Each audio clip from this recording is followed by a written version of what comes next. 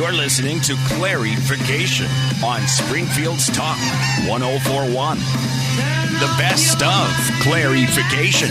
Hey, everybody. It's Claryfication. As John Lennon said, turn off your mind, relax, and float downstream. You need to do that today.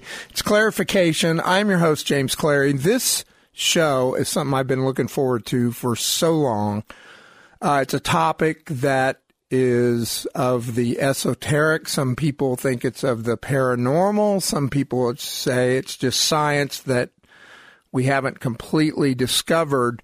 But what's truly amazing about this is we have a local guy, Shane Carpenter, who has made at least one feature film, and he'll tell us, which is available on Amazon Prime, called Into the 400. And the topic is Bigfoot, the big fella, Sasquatch.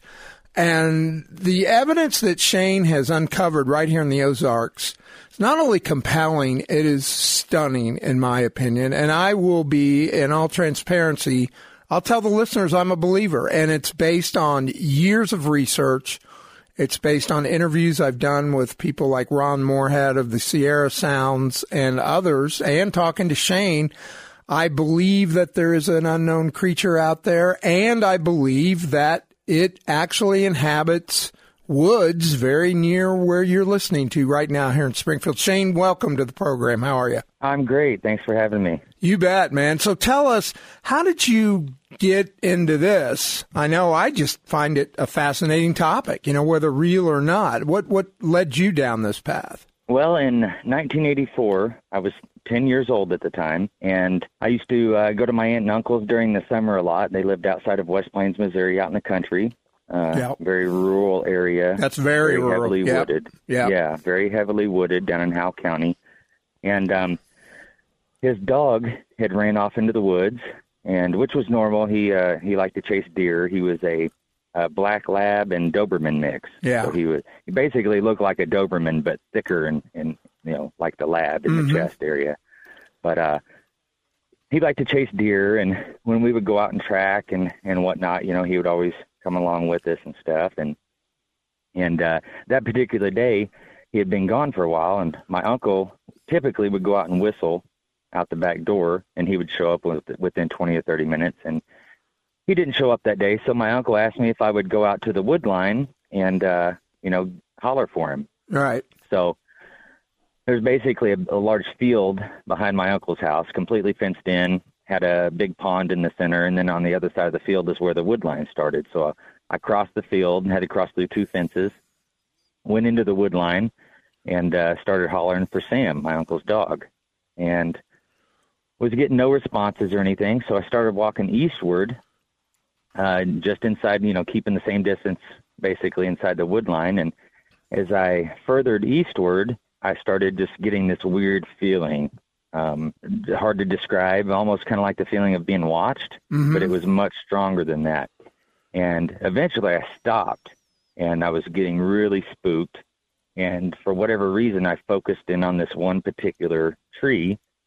And as I'm standing staring at this tree, this thing stepped out from behind the tree. Oh, my God. And it was, I know now that it was most likely a juvenile, but at the time I was 10 and I wasn't a very robust kid. So, I was skinny and a small child. And so this thing looked basically almost like an adult size to me.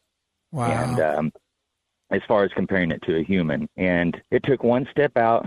We stood there and stared at each other for 10 to 15 seconds, and it turned to its right, took off walking, crested up over a hill. And as it walked away, I don't know if it was shock. I don't remember feeling like a fear in the moment. Right. Describe it for our listeners. It was, I would say, 5 to 5.5 foot tall, completely covered in hair. It was mostly black, but you could see some brown hair in it also, but mostly black. It had a nose just like ours. It had a brow ridge, a very protruding brow ridge. Didn't have a lot as far as the lips go. It never opened its mouth. So, there's a lot of hair around the mouth and stuff. And it was, so I wasn't on 2 feet. Lips. Yeah. It was absolutely on 2 feet. Okay. And its face was mostly covered with hair. It was thinner around the eyes and the nose and the mouth area. And the eyes were, if I remember correctly, seemed to be like a deep dark brown color. And my God, you must have been terrified, dude. Well, that's what I was saying. In the moment, it was almost as if I was in shock because I don't remember feeling like fear. Right. But as it crested the hill and disappeared, that's when the fear kicked in. Yeah. And I turned around, took off running. And as I was crossing the field, I noticed that my dad had showed up while I was out in the woods. And so I was screaming and yelling for him. By the time I got to the house, he had heard me come out the back door, and, I was bawling and crying, freaking out. Sure. And, he was trying to calm me down, and he basically took me in, and I told him what had happened. And he basically tried to convince me that I was seeing shadows or whatever, and it just got spooked. I'd let my imagination get the best of me. Yeah. And later on in life, we had that, I brought this subject up again, and we had that conversation. And later on in life, my father's brother had some experiences, so he was more open to looking back at that situation and understanding that it was more than what he thought it was at the time. Mm-hmm. So, and that's fairly common. It seems to me that, what the listeners may not understand, there are so many eyewitness accounts, and right around here, right? I mean, you can access the Absolutely. BFRO database. There was one on FF right outside of Springfield city limits in Greene County by a father and son, very credible witnesses, saw this thing walking across the field. So, I mean, I know all about it. And, right. and, I should say this too. You can go to the BFRO website, and there are sightings in this area, but there are tons of sightings that have not been turned into the BFRO from this area. Like yours. I've had many people reach out to me. Yeah. And give me sighting reports. There's quite a few people that have private properties in this area that have found tracks on their property and had sightings. I think there's a lot more around here than what people actually would acknowledge. Yes, totally. And I did want to bring up one statistic that Mark Twain National Forest, which encompasses most of the forests in southern Missouri, is 1.5 million acres of public land, 750 miles of trails, and 350 miles of navigable waterways. It is absolutely huge. And that doesn't count the private land like your uncle that owned woods, right? Yes. And that's what people don't understand, I think, is how much forested area we actually have in southern Missouri and northern Arkansas. And like you get down into southeast Oklahoma. And it's, all mountains and forest also. The Ouachitas down there also. I've been through there. It is unbelievable. We drove 3 hours and didn't see anything but trees. Yes. It's crazy. We go down to the Kiamichi Mountains. Yeah. Usually at least once or twice a year. Right. And we've had some success down there too. My partner, Randy Harrington, actually started most of his research down in that area. And there's a lot of reports. He's been at it for years. Yes. Tons. Yeah. Well, we got just a few seconds left in this segment. We're going to get into your research because it's just fascinating. We're going to talk about your film, Into the 400, which is available on Amazon Prime. I want the listeners to know you can go rent it, as I did. It's an absolute treat to watch, and it's just freaky because you're going to tell us the general area of that land, and I happen to know it's in southeast Missouri, right? Howe County? Yes, it's actually in Stone County. Stone County. Okay, that's right. I got that confused. I don't know. Our guest today is Shane Carpenter, a local Bigfoot researcher and star of the great film Into the 400. It's Claryfication. We'll be right back. You're listening to the best of Claryfication on Springfield's Talk 104.1.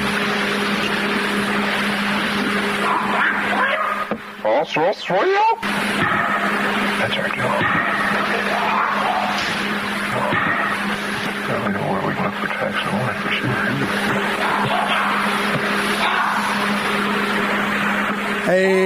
everybody. It's Claryfication. I'm your host, James Clary. What you heard there was it's often referred to in the Bigfoot community as the jibber jabber or samurai talk from the Ron Moorhead Sierra Sounds tape. And Shane, our guest today, who's done his research in Stone County, you've got some similar recordings to that too, Shane, I know. But before we get into that, you had another sighting, right, in 2013, you told me off the air?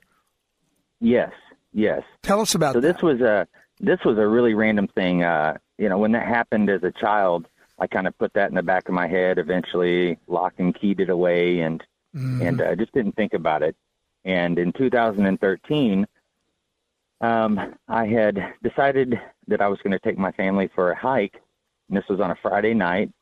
I talked to the family. They were raring to go, so I got on Google Earth, found a place that I wanted to go hike in, and basically, as we're going down a trail, probably a mile and a half out, we hit this one particular area, and I started getting this feeling, and immediately I recognized it from back when I was 10 years old. Like immediately in my head, Wow. I felt like it was the same feeling or vibe that I was getting. So I tried to it sounds crazy, but I tried to kind of hone in on it. Mm-hmm. And my 3 boys and a friend were up ahead of us on the trail just a ways, and me and my wife were standing together, and I told my wife to stay on the trail. I went to the left and stepped in off trail, went in about 20, 30 feet, started doing a scan with my, visually through the woods. Mm-hmm. I shouldn't say looking through the woods, looking into the woods. And there were 4 heads sticking up from behind this thicket. This is like an area where a couple of trees had came down and vines and whatnot had grown into it. And I could see these 4 heads sticking up. So immediately I came back out. I told my wife that we were going to turn around and we needed to leave. And she could see that something was wrong with me. Mm-hmm. And instead of asking questions, she just kind of went with the flow. I gathered up the boys, we turned around, and we hiked out. Wow. And that was kind of the beginning of all this for me. And the next day, I worked for myself at the time. I owned a MMA gym in Springfield. Mm-hmm. And I spent the next 4 days in a row out in that area from basically sun up to sundown. And that was on July 1st. Literally July 4th, just before sundown, I was driving home and stopping to get fireworks to go spend July 4th with my family. So I kind of got obsessed and jumped in head first. So that's how you got into the research that you've done, which eventually led to this film, Into the 400, which I really highly recommend our listeners go watch it. It's on Amazon Prime. I'm sure it's on other venues as well. I mean, it's fascinating. So for some reason, Shane, I always thought that you were in southeast Missouri towards Ava, and maybe it's because of your West Plains sighting, but, I spent a lot of time floating North Fork and the Bryant Creek, so I know that area, and I know it to be just a vast wilderness, but you're saying this was in Stone County, south of us. Yes. Wow. And there are tons of sightings down around the Table Rock area. Right. You get down in there, south of Table Rock, down into Arkansas, there's a ton of sightings. Well, just, if you've ever been on Table Rock, and I know almost all of our listeners have, look to your left and right. I mean, there's usually one side of the lake has docks and some cabins, but the other side is this vast wilderness. Yes. It's amazing how much woods there are along Table Rock. And, the few cabins there are, those are just right along the lake, usually behind the cabins, particularly on one side of the lake, there's nothing. I mean, for 50, hundreds of miles. It's insane. Yeah.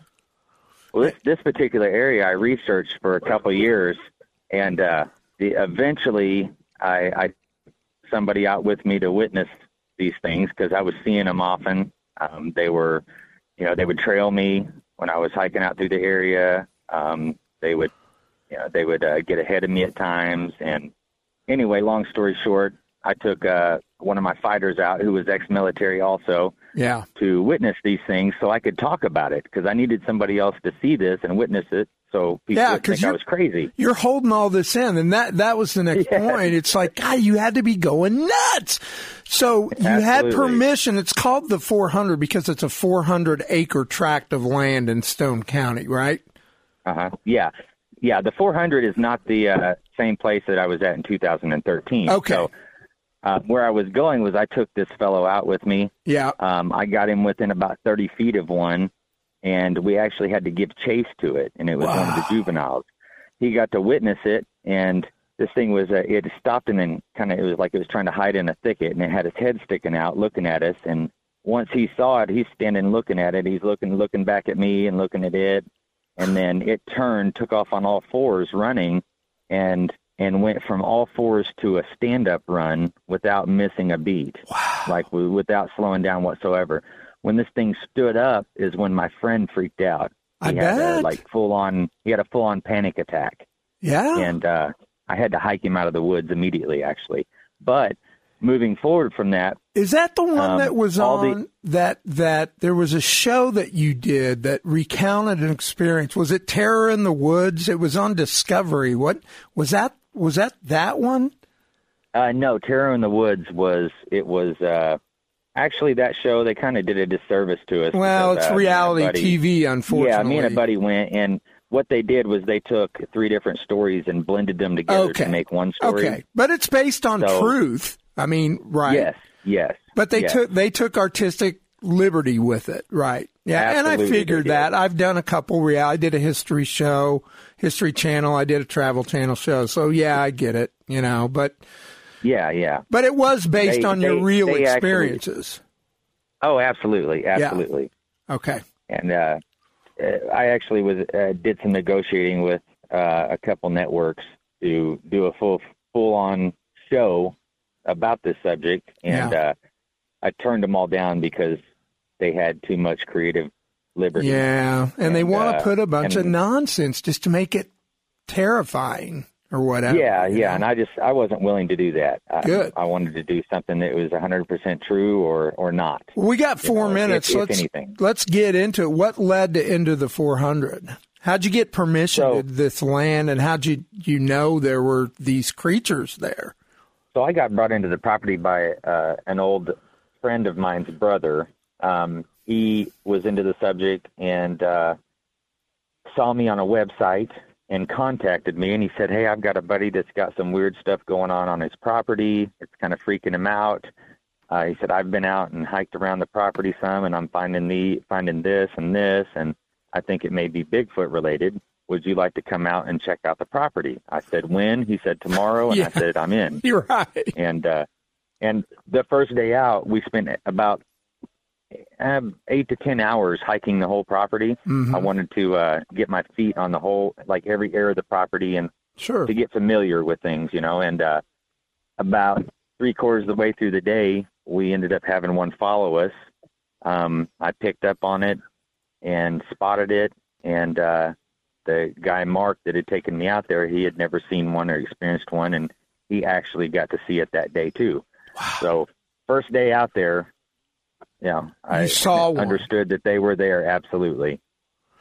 From that point forward, I had permission to come out and research as often as I want. So we've got to address this. We got 2.5 minutes left. We have to address this because listeners are going to say, "Shane, why should we believe you could be making all this up? You got this television deals, blah, blah, blah, I happen to think you're a very credible guy, but, just address that for a minute, if you would. Well, as far as credibility, I've turned down 2 different networks. The situation I'm in now, when we first started getting approached with it, I got offered $500,000 from 2 different production companies, turned them down because credibility is everything. Mm-hmm. And if you lose your credibility, then anything you have moving forward is nothing, basically. So, and I've understood that. You served in the military, right? I didn't. Oh, you didn't? But I have trained a lot of military guys. I gotcha. You're an MMA You were a trainer. You said you owned a gym that trained MMA fighters. Okay, I got you. Yes. I misunderstood. I train fighters for a living. And I'm an ex-fighter myself. Well, so, you're obviously in shape, dude. I mean, when you see you guys on the fan, the guys you're with, they're all jacked, brother. Well, so I just continued that process out there, and I've tried to be out there every weekend if possible, and eventually, I've got a way that I go about things, and I stuck to that in the 400. It worked just like it had in my old place in 2013. The same things that I was doing there, I just continued using those same tactics here, and eventually, I had them. I'd set up a bait station. I had them hitting my bait station, and I started understanding where they were hanging out on the property. And so when we did into the 400, I brought a group of guys in. All of them were from out of state, and they were all researchers. They all, nobody really agreed on everything. Yeah. And that was kind of the point, bringing in different minds, Right. And, I brought them in, and usually you bring people into a situation like that, and things don't happen. And it was just the opposite. Things actually got more exciting. I can't wait. The next segment, we're going to go over what you actually found and saw in that film. It's pretty stunning stuff. It's Claryfication. I'm joined by Shane Carpenter. We'll be right back. You're listening to the best of Claryfication on Springfield's Talk 104.1.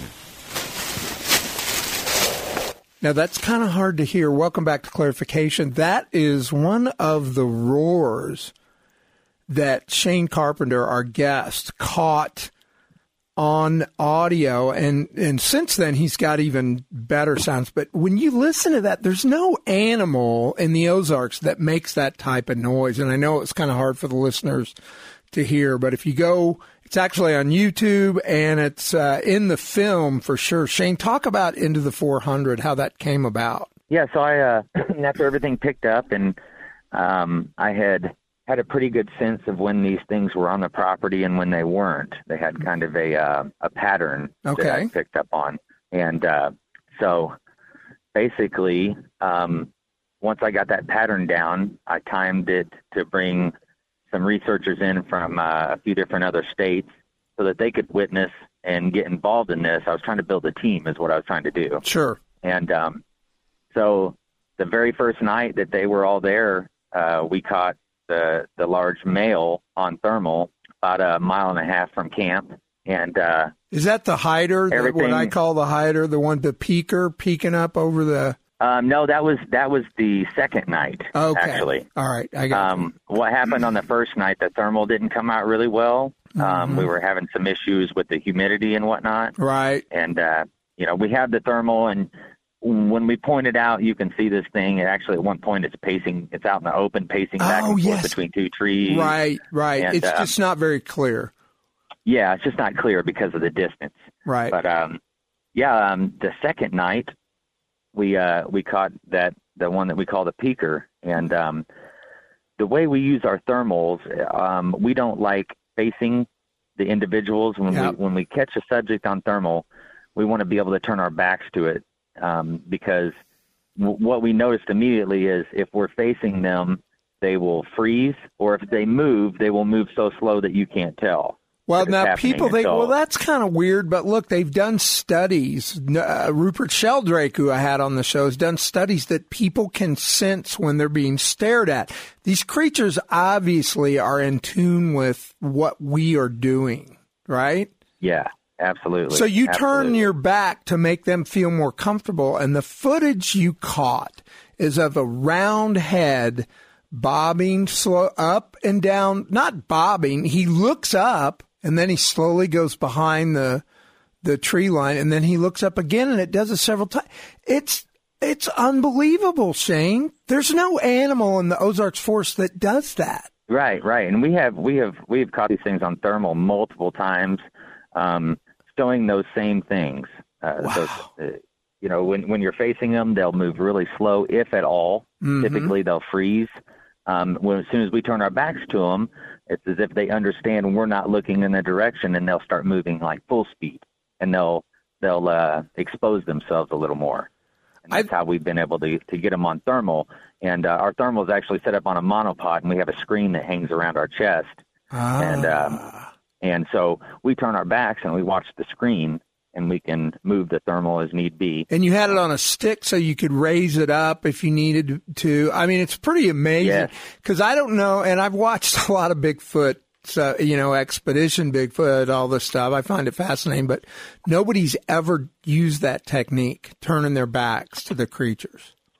Yeah, that's a technique that Randy Harrington, as far as I know, came up with. There's other people that are using the same tactic, and you have guys like Scott Carpenter. He runs a GoPro on his shoulder, pointed backwards while he's hiking through the woods.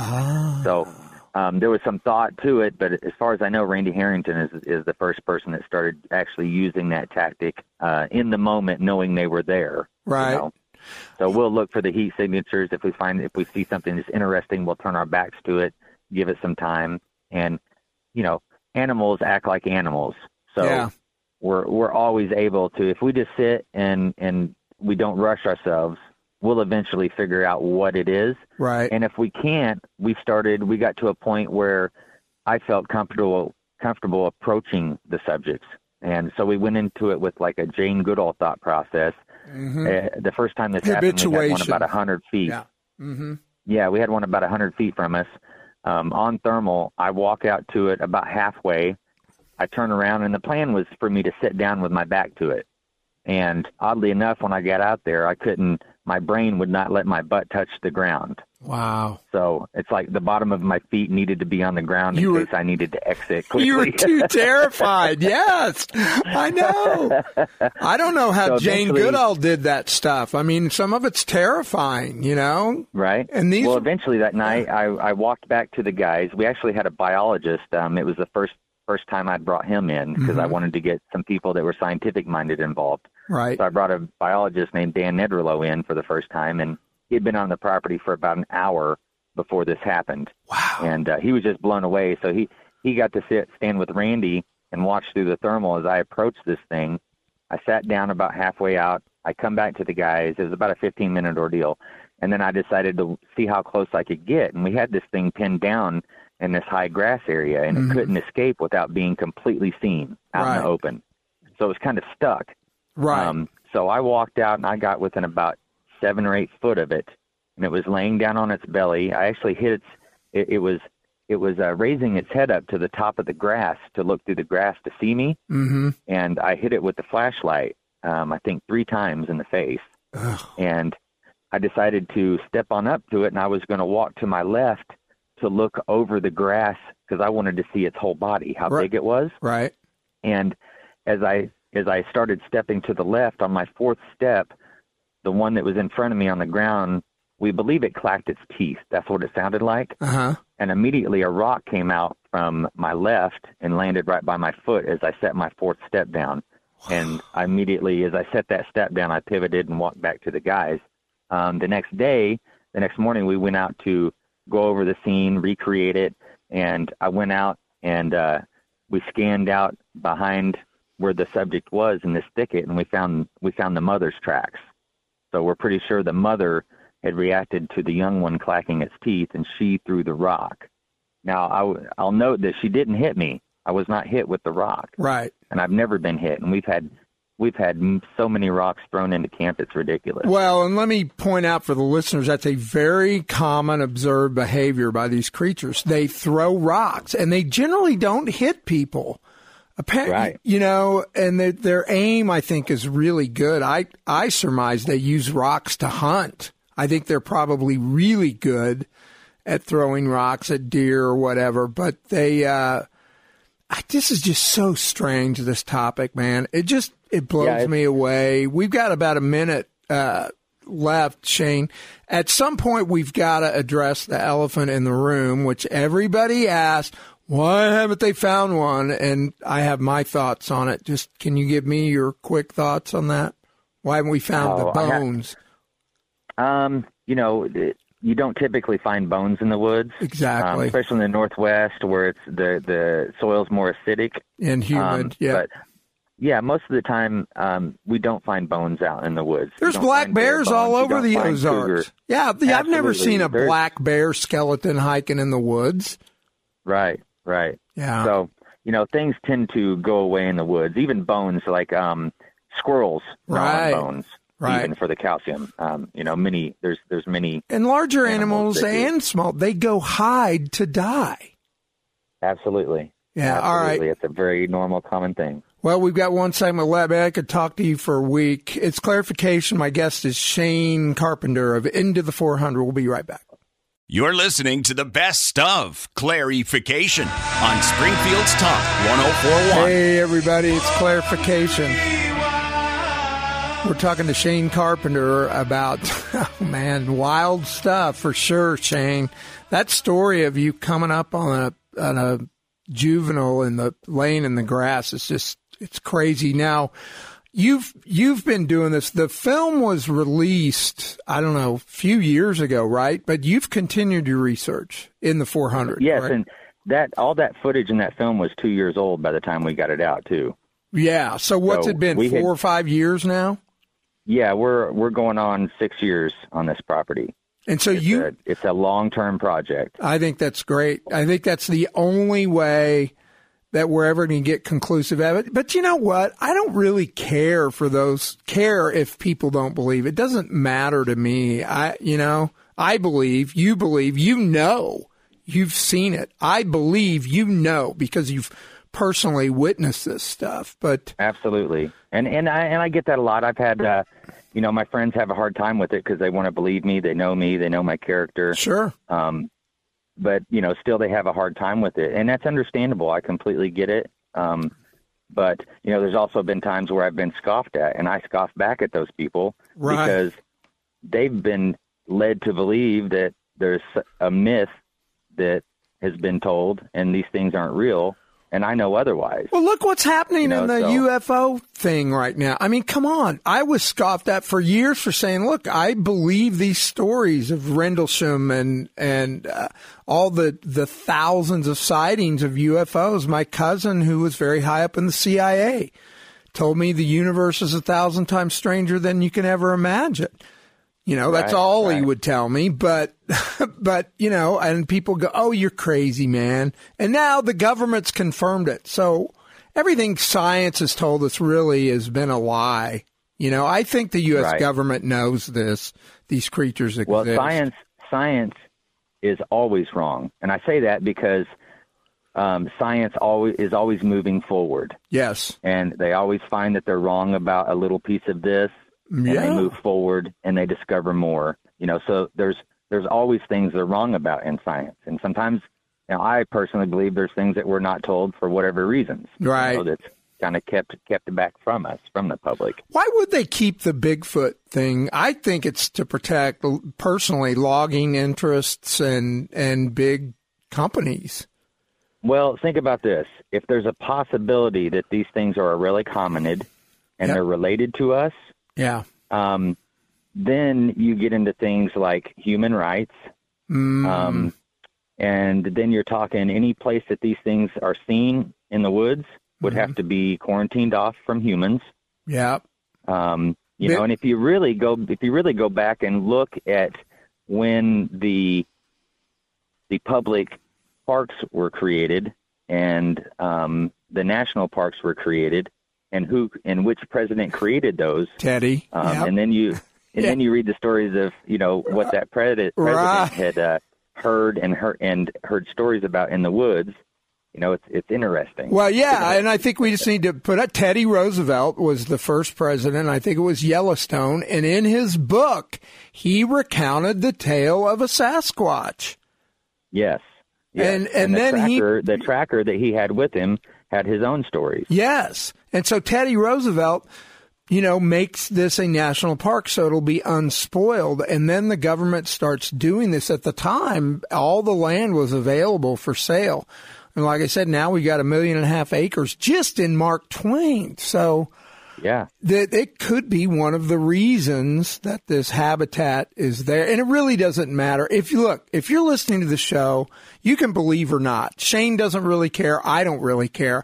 If you're like me, though, you have a curious mind, and this is fascinating that this is going on in Stone County. Shane, it blows me away, man. Tell me what you've been finding lately, or in the last since the release of the film. Let's say. So the last several years have been plentiful. We've gotten more thermals. We've had more personal visuals. We've had quite a few trackways, and several of them had over 100 tracks in them. I've casted over 100 tracks out of these trackways, and they are in mud. There's these mud flats. We believe that they're collecting mussels when the water goes down. Oh, yeah. And talk about the dermal ridges in the tracks. Explain that to people. Yeah. So, a lot of people think that these tracks can be faked. And as a tracker, the tracks that we're finding are not faked, because you can see the different push off in the substrate. You can see, the different movements from the feet. Mm-hmm. We have the feet clenching in mud. We have them spread in mud in the same trackways. So a wooden they have dermal ridges on them, and dermal ridges would be very, very, very tough to fake. You couldn't do this with a wooden foot. And who the heck? I mean, this would have to be you, Shane. This is you, like, making different sizes of fake Bigfoot feet, going out and playing. I mean, that's what people think. To me, that's the absurd idea. That's absurd. Well, here's the thing is, the tracks that we're finding most of the time in these mud flats are the juvenile tracks. Yeah. And they're within human range. But there are things in these tracks that human feet can't produce these tracks and these type of tracks in the substrate. Okay. You heard about the mid-tarsal break? Yes. Another thing that we're finding, we're actually getting ready to go public with this, but for years it has been said that these things have a mid-tarsal break and they don't have arches. Humans are the only species that has arches. Mm-hmm. What we're seeing is that they do have arches, and as they grow and get heavier and they bulk out as adults, their feet flatten out. Oh. And that happens to humans that hardly wear shoes. Yeah. So we're seeing the arches, and arches are a human characteristic. Language is a human characteristic. There's a tendon that runs from your hip to your knee that allows us to walk bipedally. Mm-hmm. That's a human characteristic. They have to have that to walk bipedally. So we're seeing human characteristics, and that, I think, can be scary for science. Well, we got to get into that, dude. And I know you've done Wes's show, Sasquatch Chronicles, which is a great show, by the way. If our listeners are interested, that's a pretty cool show. Wes always asks the question, and I'm going to use his and ask you, Shane, what do you think these things are? Personally, if I had to guess, just from the data that we've collected, my guess would be that they are a rarely hominid that has made it. Mm. So a relative of ours, though, right? Yes. Well, I've lined up Melba Kepton to be on the show, and I don't know what you think of her work. She did a DNA analysis and found that of supposed Bigfoot samples, and her findings were that, and tell me if I'm wrong about this, that the genetic DNA was human? No, was the mitochondrial side, which is the mother side, was 100% human. Yes. The male side, which they pull from the nuclear DNA, was unknown. When they ran it through gene bank, and it matched nothing. Yeah, the nuclear DNA. That's right. Yeah, it was unknown. There's a lot of arguments, on whether her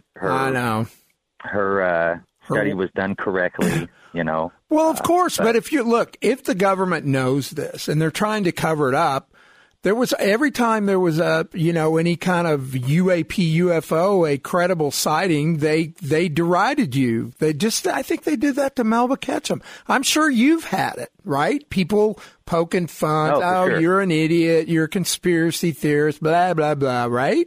For sure. But let me say, I have talked to doctors that have had eyewitness accounts. I've talked to sheriffs, a highway patrolman, an attorney. Like, I've talked to a lot of people that the general public would consider credible people. Right. Very credible people that have witnessed these things.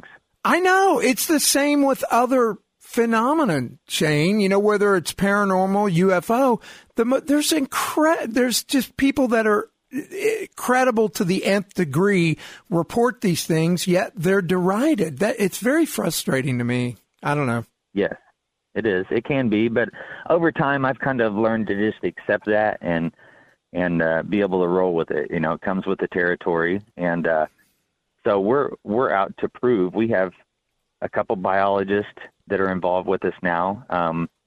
We're working on bringing an anthropologist into the mold to be able to go over data, physical data, and video data. And you've got kind of a new project working on, right? We got about 3 minutes. Tell me what you were telling me yesterday off air.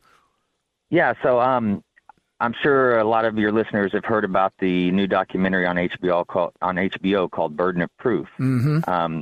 The director, the creator of that documentary, her name is Cynthia Hill. Her and her team have been working with us since last October.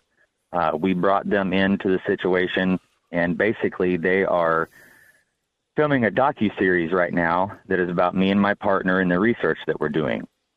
That is so cool. Her intentions were to come in as a skeptic, and if nothing happens, the docuseries is about me and my buddy and why we're so ate up with this subject. Right. But the first day we brought them in, they had been there an hour. Cynthia and her main camera lady, Blair, went down the trail to go find them a spot to dig a hole. Mm-hmm. They wanted a different spot, than the men. Oh, yeah, for the toilet access. Yes, I gotcha. Yes. I gotcha. I was trying to stay clean for radio. No, that's all right. That's what they you took do off in the down woods. The trail, yeah, headed westward, and they cut into the thicket between the creek and the trail. And Blair was digging the hole, and Cynthia looks up and sees something black run down the dry creek bed. Oh, my God. And I told her, when you come in, what's going to happen is you're going to experience all this stuff with us, and you're going to have to be part of the docuseries because you're going to have to your testimony with us. She's going to have to talk about it. So they had been there an hour, and she had to come back to camp. We had our biologist there. They're going over the possibilities, and she had to get on camera immediately and talk about what she had just seen. Was she freaking? Not freaking. I would have been. She was taken aback a little bit. Yeah. But, we were talking about the tracks and faking the tracks. We have on film with this crew. Mm-hmm. They were able to go out and see some tracks that were left in the mud flat. Wow. And I took my shoes and socks off, and I made my own trackway. Yeah. And Cynthia actually took hers off, and she made her own trackway. And we did that so we could compare the tracks, the human tracks, to these tracks that we were finding. Right. And we're not able to create some of the things that are in these tracks in the substrate that are left behind. Shane, we are out of time, dude. This show is way too short, Sarah, the producer. We're going to have to fix that. Will you come back and keep us abreast? Sure. Okay, sure. man. I do want to say real quick. Oh, yeah, get that in. September 16th in Ozark is the second annual Ozark Mountain Bigfoot Conference. Me and my partner will be speaking. There's a couple other speakers that are just going to blow people's minds with scientific data. And we're also having a camp out. So you can find the Ozark Mountain Bigfoot Conference on Facebook. Okay. And it has all the info there. Awesome. September 16th. Shane Carpenter, thanks, buddy. We'll do it again. Uh-huh.